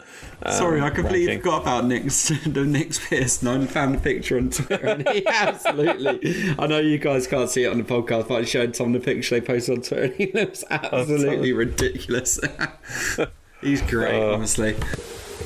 But and talked about how the Young Bucks gave, they may be a couple of belts lighter, but they gave people, the greatest tag team match of all time. So just putting themselves over, as is, the usual elite, the elite fare. But then, speaking of Nick got on the mic and says, we've got our best friend back, and introduce Adam Cole, baby, who comes out, gets in the ring, and immediately gets in Tony Schiavone's face about his friendship with Dr. Britt Baker, DMD, who most people will know is Adam Cole's long-term partner. So, he forces Tony Schiavone to get out of the ring. Basically says, if you even look at her, I'll kill you or whatever. Told Tony to get out of the ring. Repeatedly called him a nerd. He's like, get out of the ring, you nerd. You nerd. Go on, nerd. Like, just shouting it at him. Cole says everything that AEW is thanks to the elite. Everyone's there because of the elite. It's every ticket they bought, and says that he has been elite for years. Just before All Elite Wrestling was even a thing, he was elite. I guess by virtue of his association with these guys and being part of this inner circle. That's another faction, but being part of this inner circle before AEW was even a thing. He announces that he will be making his in-ring debut next week. Kenny gets back on the mic and talks about how he hates being interrupted. So naturally, shocked Pikachu face, Bryan Danielson immediately interrupts him again for the second time within the space of a week. Kenny asks the rest of the elite to vacate the ring, to give him and Bryan the ring, and that gets a big pop from the crowd, seeing Kenny Omega and Bryan Danielson in a ring together with, it's dream booking time that, with nobody else in there diluting, the tension. Bryan basically says that Kenny's scared to face him because Bryan Danielson's better than he is, and he knows it, to paraphrase MJF. Kenny tries to attack him, but Bryan puts him in the yes lock. I doubt that's what we'll be calling it in AEW, but they haven't given us anything else to call it yet, so as it stands, it's the yes lock. This is where we could have used a play-by-play commentator. I was just about to say, like Alex Gallagher. But he would have had a name for that straight away, wouldn't he? Yeah. And Jurassic. So, yeah, he put the S-Lock in, but then the Elite come in to break it up and beat down Danielson. At this point, Jurassic Express, Christian Cage, and Frankie Kazarian, who nobody noticed for ages. I felt so bad. Like, nobody... They're like, it's Jurassic Express, it's Christian Cage, and they were talking about what's going on. And then they were like... And, like, I noticed him straight away, and I knew he'd be there based on his affiliation. But then Taz, like, towards the end of the beatdown was like, he's getting pushed up. That's Frankie! That's Kazarian! Like, yeah, he's been here the whole time. He's the Elite Hunter. They come out to equalise. Jungle Boy yeets himself at the Elite to a positive response from the crowd. And although before that, Marco Stunt gets chucked at, was it Good Brothers? Marco Stunt did get chucked to the Good Brothers, yes. Luchasaurus, yeah. He's a trooper, he is, Marco Stunt. But it runs in the family, that, I remember seeing Logan Stunt, his brother, getting thrown into the ring, getting thrown into the crowd at a GCW event by Shane Mercer. Well. Yeah. Just a family of baseballs being pitched, aren't they? Of yeeters. Of yeeties. They're not the ones yeeting, they're the yeeties. Sounds a bit like E.T. E.T. That's a movie parody waiting to happen. That's the one where he falls out of the bike when they E.T. But back on topic, Brandon Cutler was left alone in the ring, surrounded by everybody, all the aforementioned people, including the imposing Marco Stunt. I was watching it thinking, just run at Marco. You can mow him down and get out of the ring. Just go. Like, he was like deciding where to run. I was like, is it not obvious? And he runs at fucking Bryan Danielson. But Danielson catches him with the running knee, and for the faces standing victorious in the ring at the end of the segment.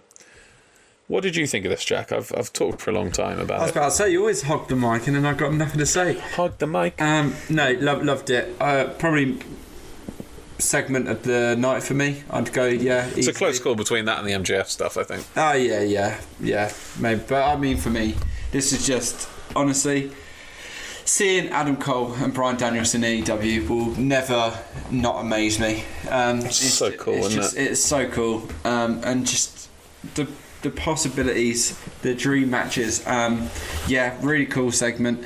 I'm loving Adam Cole, aligning immediately with the Elite. I'm glad he didn't try and, be the face. I'm glad he was straight away in there. And it just works. And, yeah. The thing is, when people debut, especially after jumping ship from another company, they usually debut as a face. You think of everyone... CM Punk has debuted as a face. Bryan Danielson's debuted as a face. Ruby Soho's debuted as a face. Who else has come over? John Moxley debuted as a face. Genuinely, I think they're all faces, aren't they? Yeah, but Adam Cole debuted as a heel, so... yeah, interesting. No, it is interesting and really cool. It was kind of like a sequel to the other night. Really cool to just see Bryan Danielson and Kenny in the ring together. Cool to see Bryan Danielson get the Yes Lock. Other name will be used when it is created by Excalibur. But no... This is... Oh. No, go on. No, you go on. Well, just because you mentioned that, I want to talk about, and we've spoken about this in private, but Bryan Danielson's intro music, his entrance music is dun, da, da, da, and along with it, it's "You're gonna get your fucking head kicked in." That's that chant. Well, they don't say "fucking," it's blanked out, but that's on the track. And then it's that, and then it's da, da, da, da, da, da, da, da, da, like claps, and like it's made to encourage the crowd to chant along with it. But no one in the crowd can hear it because they're chanting yes, because it's so. And it's like his WWE thing, Yeah, exactly. They're chanting his WWE thing, and it's like, just listen to the track, and you're going to be really into this, I promise. But you can't fucking hear it if you're screaming yes. Like, no. I don't want to discourage people from marking out. Like it's exciting for everyone. Do you know what I mean? Yeah, but no, honestly, I honestly don't think they can hear it. No, so I think there's people out there who haven't even really listened to his music that much and haven't even realised that it has "You're going to get your fucking head kicked in" it. No, and it's that is a cool kind of touch to it. But no, in summary, really cool. Just a sequel to the All Out moment, and just can't wait to see more. Next up, or last up, main event of the evening was Jon Moxley versus hometown hero Jon Moxley, should be noted, versus the King, Minoru Suzuki. So, first off, I want to air a grievance, Jack. I have a grievance. I know exactly what your grievance is. Do you? Kazanino. What the fuck? They cut it, didn't they? They cut it. They have two times they can do that. If he's only over for All Out and the Dynamite, they've got two Kazanino Rays. It's I'm pretty not sure a lot. I saw Suzuki look disappointed as well. Like, I think I don't know whether I saw, because when it cut to Jon Moxley's entrance music, you saw him just walk across the ring, and I think he either shook his head or put a thumb down, or just looked disappointed. Yeah, I think like even I don't think he was even in the ring yet, because he was ready to get in the ring. As he usually does with the timing of Kazanino Ray. So. I'm sure there's. I'm just pulling up the fight to see exactly what he did, so I can tell you. But please continue. But I just don't know how you. I mean, I guess, especially when combined with a short match length, I'm assuming they would push for time. I can't imagine any logical decision, especially after the response he got All Out, where they wouldn't let his entrance play out if they had the time. I'm assuming they just must have been pushed for time. But I just saw it. It was a thumbs down. He comes round one of the sides, so where the camera's facing the entrance. Yeah, because he wasn't in the ring yet, because he was waiting for Kazanino Ray to get in the ring. He's walking around the side, and it cuts to Mox's, and he comes around that corner, and he shakes it and goes like this. So he's disappointed with that, obviously. But at the end of the day, he's used to pay-per-views and kind of he's allowed the time kind of thing, whereas this is American television and they're very strict on their times. And the insulting thing is Mox took so long getting to the fucking ring as well. Like he walked one way. They gave him that proper long exit, didn't they? They showed him with the crowd and stuff. Yeah. Like they could have cut out. I mean, I get it. It's a hometown crowd, but they could have. There was a bit where he was walking out and he walked in one direction and then backtracked all the way. So and it must have taken at least 30 seconds. So they could have just tacked that onto Suzuki's entrance, and they could have just told John just be direct on your way to the ring. Take your time with it, but don't. Do you want the time now, Tom? I'm going to give you a quick 5-10 seconds to sing it loud and sing it proud. Well, it's going to sound weird if it's just me. Just do it. Just do it. 'Cause they need a ring. There you go. Yeah, just sad. It wasn't on the show. When I do the post-production editing stuff, I might get the song and just as it goes to say, cut it at that and just leave yours in. just the sad cousin in a ring.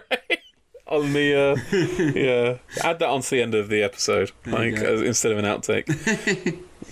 So pretty physical. I say pretty physical because it started off with a nice strike fest, and then there was a bit of a slap fest in the middle, and they bit each other at times. There were some spots that didn't look as stiff as I'm used to from Minoru Suzuki. Like there was the headbutt spot where they very clearly barely touched each other, if at all, and just a lot of the shots look very held back. They didn't, like I said, he was probably told to wrestle a bit softer and not so stiff, but I mean it can't have been that soft. There must have been some stiffness to it because Suzuki's eye got fucked up during the match. That was a lot of blood. It was, yeah. There was actually a fair bit of blood in this match, I think, from both. Well, I wasn't sure if that was a blade job though, because that came after the paradigm shift. That's true, actually. Which you wouldn't expect it to bust him open the hard way. No, I get what you mean. But no, yeah. Go on. Sorry, you liked this match, didn't you? Sorry, yeah, no, I did quite like it. Was it as hyped up as it was it as good as it was hyped up? Oh, just dropped my headphone out here. Was it as hyped up as good as it was hyped up? No.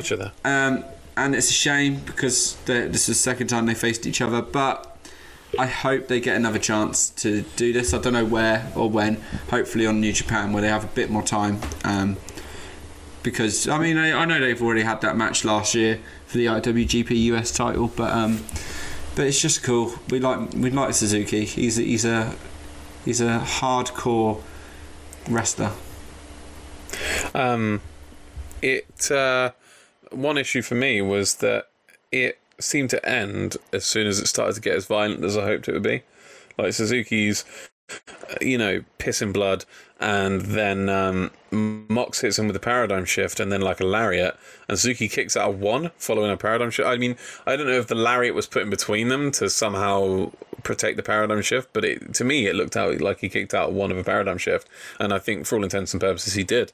So I was like, fucking hell, that was pretty badass. And then he's trying to put the sleeper on, the rear naked choke, should I say, and he tried to hit the Gotch style power driver, and and there was the bit where John was trying to take him off his feet and he just wouldn't go down, and that all happened in the span of 45 seconds to a minute towards the end, and then John hits a second paradigm shift after slipping out of the submission attempt, and it's over. And you knew he wasn't kicking out of that, else it would just completely shit on the paradigm shift as a move after he'd already kicked out of one. But I did think there was a slight chance, just because he'd kicked out the previous one at one, that he might kick out this at two, but I did think if he does that, it's absolutely going to bury the paradigm shift.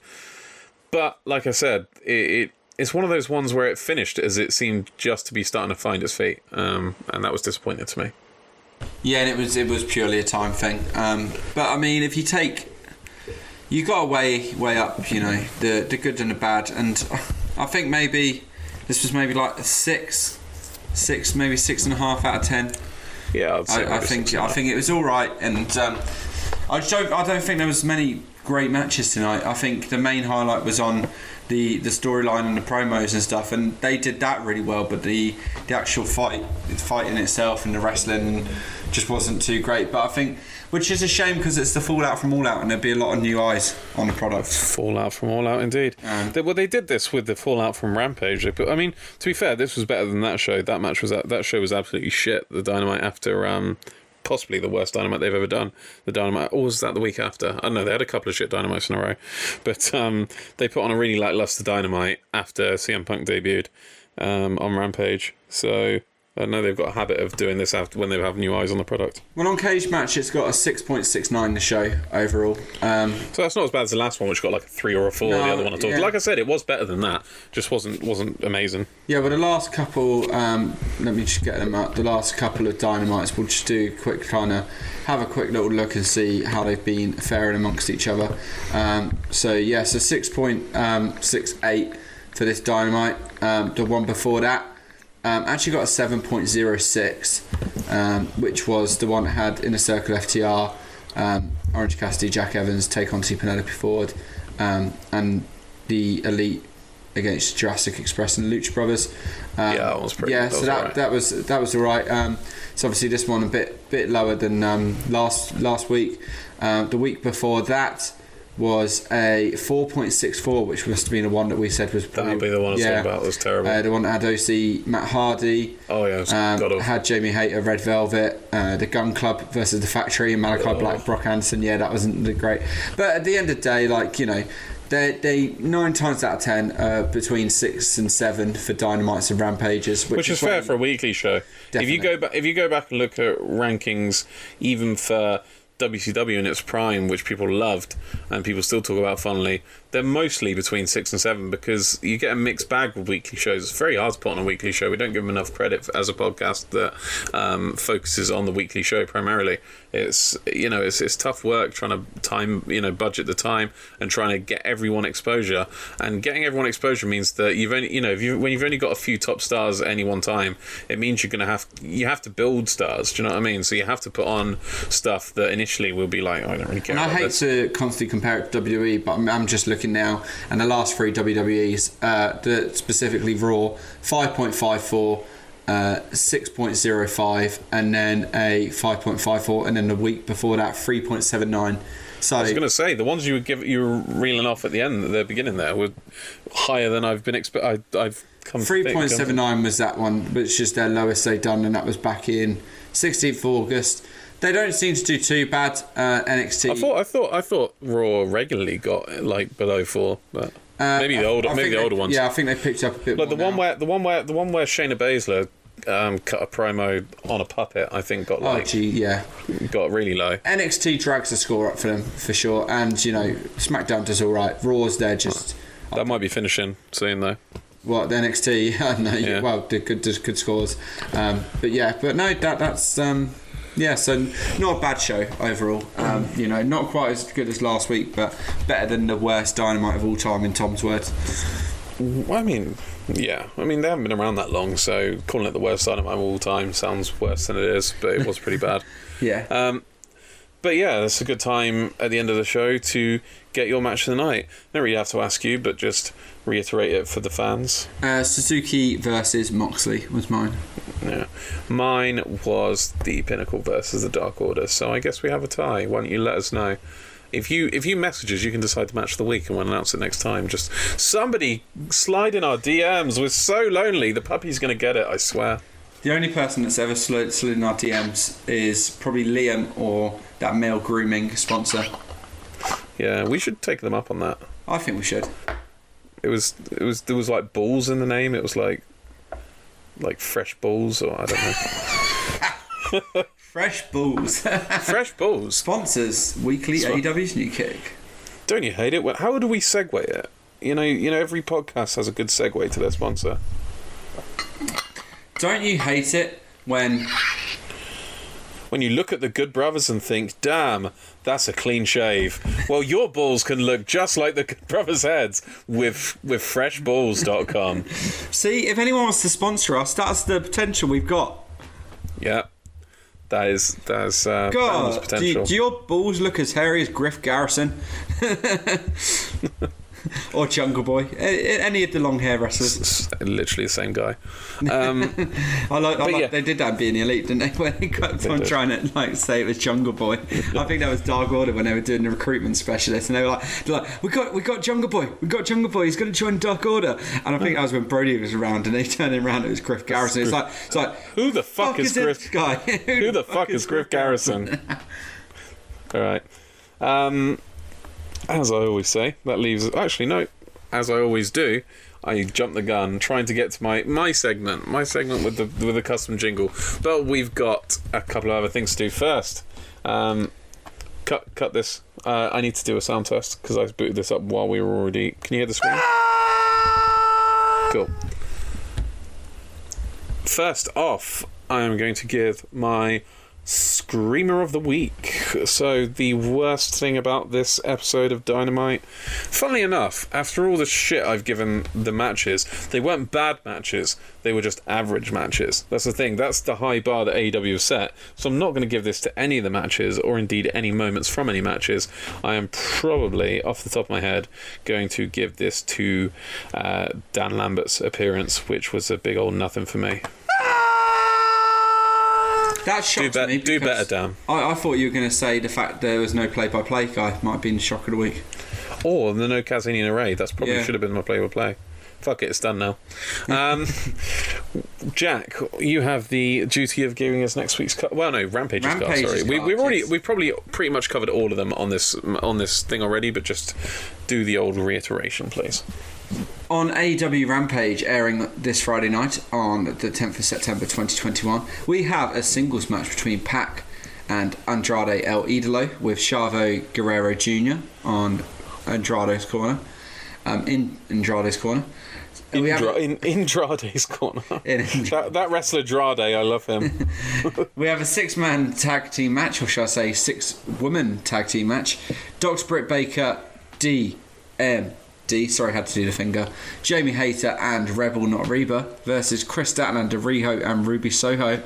And we have a singles match between Max Caster and Cincinnati, Ohio resident and Brian Pillman Senior Seaman. Brian Pillman Senior Seaman. Brian Pillman Jr. Which match are you looking forward to the most? It's got to be Pac Andrade. I really wanted to give it to the women, but when I look at that and I'm like, Pac Andrade, it's just going to be class. Do you mean Ak versus Andrade? I hear Andrade's married to Urlet Slair. Sounds like a D&D location. They're heading into the Urlet's lair, the dreaded Urlet. What about you? Yeah, it's got to be the same one. I am quite looking forward to that women's match as well. Yeah, I am. Funnily enough, the main event is the one I couldn't really give a shit about. Although I do think it'll be good, because Max Caster's good and Brian Pillman Jr. is one of the standouts, and one of our rising. So I don't think that'll be a bad Rampage. I think that'll be a very good Rampage. They're always good Rampages. We love you, Rampage. I tell you what, we've done it out of order, but are you going to be able to record Rampage with me? This is something we should probably discuss off air, but fuck it, we're not very professional. Well, no, because it's my birthday weekend, so Friday I'm out with Regina, Saturday I'm on the piss, and Sunday I'm out with... So seeing as Patrick's still away, and I might not have anyone to record with, I might end up doing that solo, Ruby Soho, solo. I think you should do it with 2 people, but it be yourself both times, to just put accents on. Challenge accepted. No, well, what I was going to say was, seeing as there may be no one to give the heel moment of the week on Rampage, why don't you give us your heel moment of the week now for... Oh, crikey. Okay. I'm going to give my heel moment of the week to MJF saying he's going to knock Auntie, whatever her name is, teeth down her throat. I think that was pretty heelish. Linda. Yeah. Aunt Linda's teeth. God damn it. God damn it could also probably be applied to him calling Brian Pillman Jr.'s mother Methany as well. And we're going to give it to joint titles. Adam Cole for pretty much threatening to kill Tony Schiavone. I think that was... God damn it. God damn it to you both. I don't get to do this regularly. I get 2 picks. It's fine. It's fine. Yeah, that just leaves us with one more order of business. Last important shows. GC Dubs! GC Dubs! You watched GCW with me, didn't you? I did. Overall I that did weekend. indeed. Yeah, we watched the whole of War Games. Well, no, Did we? I think we might have skipped. We skipped part of it. one match, which really triggered you. Really did. But no, and we watched, I think, 2 matches of Free Cup stuff because the stream only had 45 minutes or something of it. Shush! We watch it legally. In fact, no, we would have watched it legally, but the feedback for on-demand events, the playback on on-demand events on the web browser of Fight has been really fucky. So sort it out, Fight. You are losing viewers and losing money for the amazing GCW. Speaking of the amazing GCW, I mean, there are a few ones to talk about, but I think we'll just condense it down to 2. The first being the I can't remember what it was called, like the face fuck ladder match or something. God, yeah. This made us laugh, didn't it? Yeah, that ladder match, it was a 2-ring. These were both obviously both at Art of War Games and not 3 Cup stuff, because they utilised both the rings and the ladder match. Again, more of Shane Mercy yeeting people into the crowd. Just an all-round mental match, wasn't it? I tell you what, we said we were only going to talk about 2 matches, but I think it was on 3 Cup stuff. They had that match with Mike Jackson, the 77-year-old, 72, 73. That guy can go, right? That guy can go. If I He hit a fucking tope suicida. He's like... I want to be like that when I'm 72. Like, we were talking about high work rates and, you know, abilities during Dynamite with Dustin Rhodes and Minoru Suzuki, but fuck, that guy's got like 2 decades on those 2. It's insane. Yeah, but honestly, GCW amazes me. And if you don't already watch it because it's some incredible entertainment. But you always see something new, don't you? That's the thing. You do. I said to you when we were watching it, they're so creative. Like they like you said, it's always something new. Always a new move or even the gimmicks and stuff are just awesome. And I've never seen a 72-year-old wrestle. Maybe. Well, I think I have. I think I've seen some old Japanese legends wrestle, but never that good. Like, no, that was very impressive. I mean, it wasn't a multi-man match, to be fair. Well, and one woman, but it was still, you know, impressive even under those circumstances. What about, though? I mean, we talked a little bit about the ladder match. Not much more to say. I did think it was a bit disjointed at times, but it was fun. But let's talk about the War Games match. It's your second War Games match. How did it measure up to your first one, which was Blood and Guts? Not as brutal as I thought it was going to be. No. I mean, you say that, but they did get the bamboo skewers out. That was probably the most brutal it got. That was quite good. I think my first one probably spoilt me because I thought the production and, you know, television kind of element to Blood and Guts at AW was a bit better, but nonetheless I was impressed, and it was some brutal spots for sure. No, it was cool. It was good. It was definitely worth, you know, checking out, and if you've not seen it so far, go and check it out using our Fight affiliate link. I wish we were affiliated with Fight. I remember there was a couple. It was a mess at times. Like, there was a botched pile driver through a pane of glass. But that said, there was an attempt at a pile driver through a pane of glass. Yeah. Like, you can't really. That was the one where he went with his feet first, didn't he? Yeah, I think it was at Atticus Koga. It was someone on 330 was hitting a pile driver. They still went through the table or the door or whatever. Yeah, but obviously the big spot of the night was a Spanish fly. Firstly, I can't remember who took. I think it was Atticus Koga took the Spanish fly off the scaffolding, and then they threw Ricky Shane Page off the scaffolding as well. And obviously, Team MDK won in the end. Fucking day! Putting to bed once and for all, potentially, the feud with Ricky Shane Page on 330? 440, sorry. They beat him so bad they lost the number. They are now 330. I missed that though. Well, I won't miss it because I'll still get to hear it, but they got Bring Me Horizon entrance music. Banger. Well, this is the thing. They said that Ricky Shane Page was off to JCW, Jersey City, was it JPW? I don't know, Jersey Wrestling or whatever, like their sister brand GCWs, but like he's been back, so it's like, is that not working out? They were trying to attract people to it by saying Ricky Shane Page would be exclusive there. I think he's been on Dark a lot. Has he? But yeah, RSP. You watch that stuff, or is it Dark Elevation? I've not watched it for a while. I see his name come up on the ticker at the bottom quite a few times, including during this Dynamite. But yeah, we got to get on to the next one, which was the big one, which was Matt Cardona coming out to defend his championship against a mystery opponent. And who was it? Give me a drum roll, Jack. Frank the Clown! I popped so hard.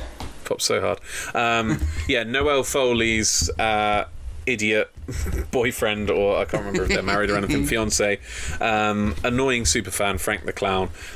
Excuse me? Was dispatched in record time by Matt Cardona, and that was the end of the night. Nothing more interesting happened after that. Psych. You were psyched. We were all psyched. I wasn't, because I saw the card beforehand and knew who the extra opponent was.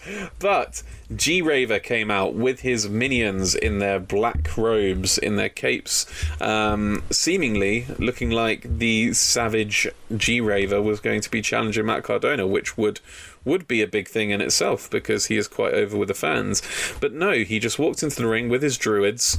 They surrounded Matt Cardona. Matt Cardona was ready for a fight, and then G-Raver turned his back and left, and so did all his druids, bar one.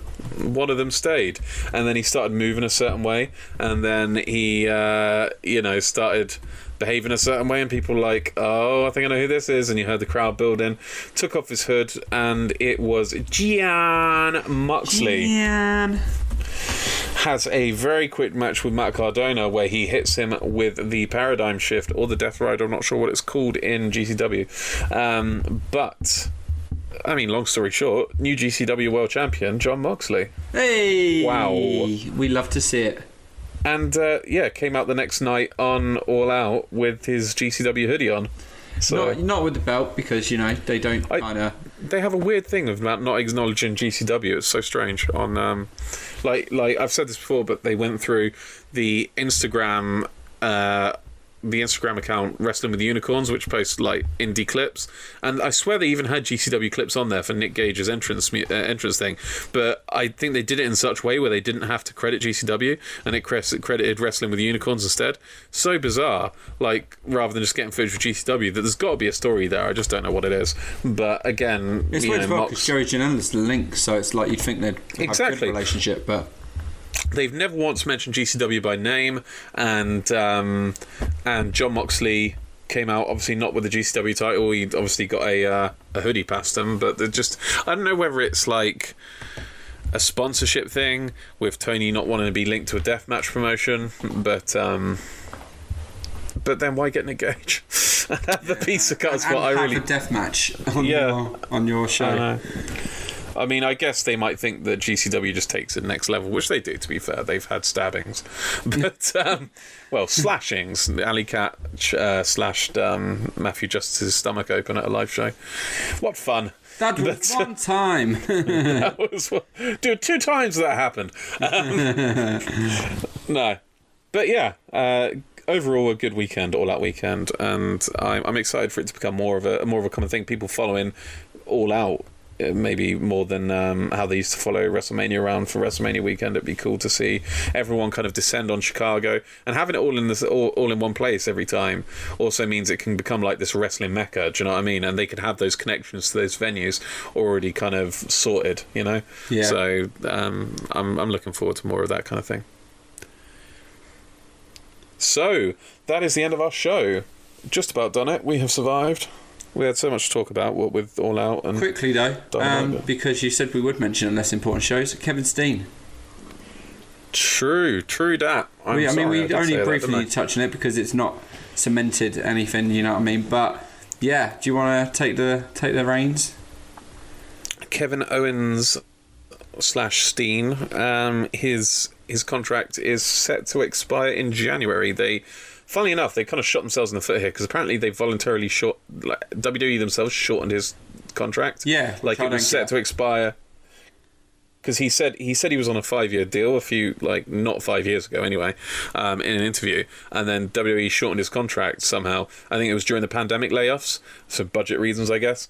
But it's kind of coming back to bite them in the ass, shortening his contract because he's not renewed yet. And we've seen what happened with that with Adam Cole, baby. So this is the thing. I didn't think Kevin Owens was ever going to leave because I know his son Owen is a massive WWE fan. He was a big John Cena fan. He kind of like, they had that video of him marking out when his dad came out to confront John Cena. He's going to fight Cena, and like, I know Kevin lived for that shit. So it's like, but AEW's taken off. Maybe his son's really big on AEW now, and he's, Well, also, the alliance, well, the past he's had with the Bucks and, and Adam Cole. But also, I wanted to point out, because I'm not too sure you would have seen it because you're not on Twitter, Kevin Owens on his Twitter profile, on his home, his page, puts a location. So, like, I've seen this, but I'll let you describe it to me. So again, I'll show you so you got the confirmation. But on his location for where he is, like I'd put Birmingham, Tom would put Isle of Wight. His purely says almost there. Almost. Wait, there. Have you not seen the other one? What other one? Go to the Young Bucks one really quick. No, I saw. Well, actually, quickly, I saw a couple things. The Young Bucks one I have just seen, but I've not.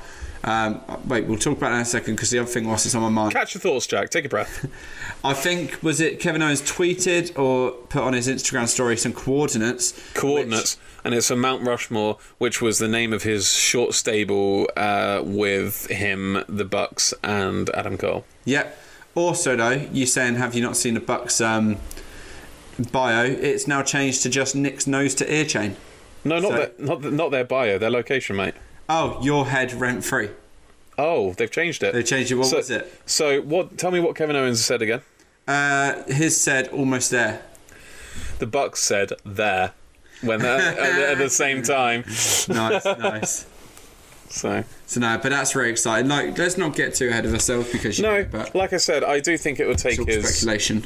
I do think it was dependent on like how into WWE his son still is and stuff like that. I do, I think there's every chance he'll be watching AEW now. So it's like I can see him coming. I can see it. Like, and I've said there's only like, I mean, if they sign Bray Wyatt, I'll be cool with that. Like, I could take it all. Wyndham, we've been here before. Wilson. I could take him or leave him. Mace Bray Wyatt, Wyndham, that famous character in Star Wars. But I think Bray Wyatt would fit just about. But after that, it's like, okay, stop now. Except, and I have two, and that would be Kevin Owens and Sami Zayn. They're the two left for me. El Generico. Kevin Steen and El Generico. And just imagine that Kevin Owens' music hitting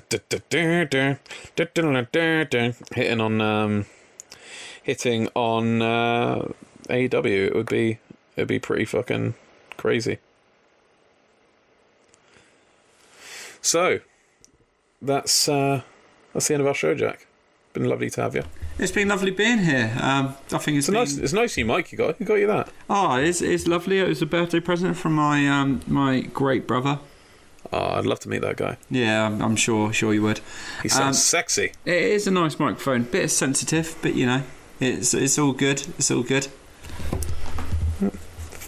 Well, okay. I was going to make a dick joke, but I couldn't work it in about you saying bit sensitive. Anyway, I can't wait to do random number generator wrestling match again. That's never happening again. That's never happening again. But it's been a roaring success. Okay. Would you not want to see that match? I think your thing should be trying to come up with a new segment every time. I'm like, I think we got to scrap that one. But 8 out of 10 cats does countdown when Joe Wilkinson comes each week with a new thing. Is that mine? That is you. You are the Joe Wilkinson of this podcast. I don't know how to sign off again. It's been too long. We've been off for 2 weeks, and I couldn't do it very well in the first place. I've noticed I've kind of started doing a cross between Jerry Springer and the Truman Show. Like Jerry Springer, he says, "Take care of yourselves and each other," and in the Truman Show, he's Jim Carrey's character is always saying, "Good." What does he say? He says, "Good morning," and if I don't see you, good afternoon, good evening, and good night. And so I've started doing that. I've started doing like a mashup of them saying, "Take care of yourselves" and why don't good you afternoon. Do the story time of Adam Cole, baby? What do you mean? How am I going to work that into a sign off? I don't know. I just thought it was really cool. Ignore me. What do you want to do as a sign off, Tom? Just want to go if that's all right.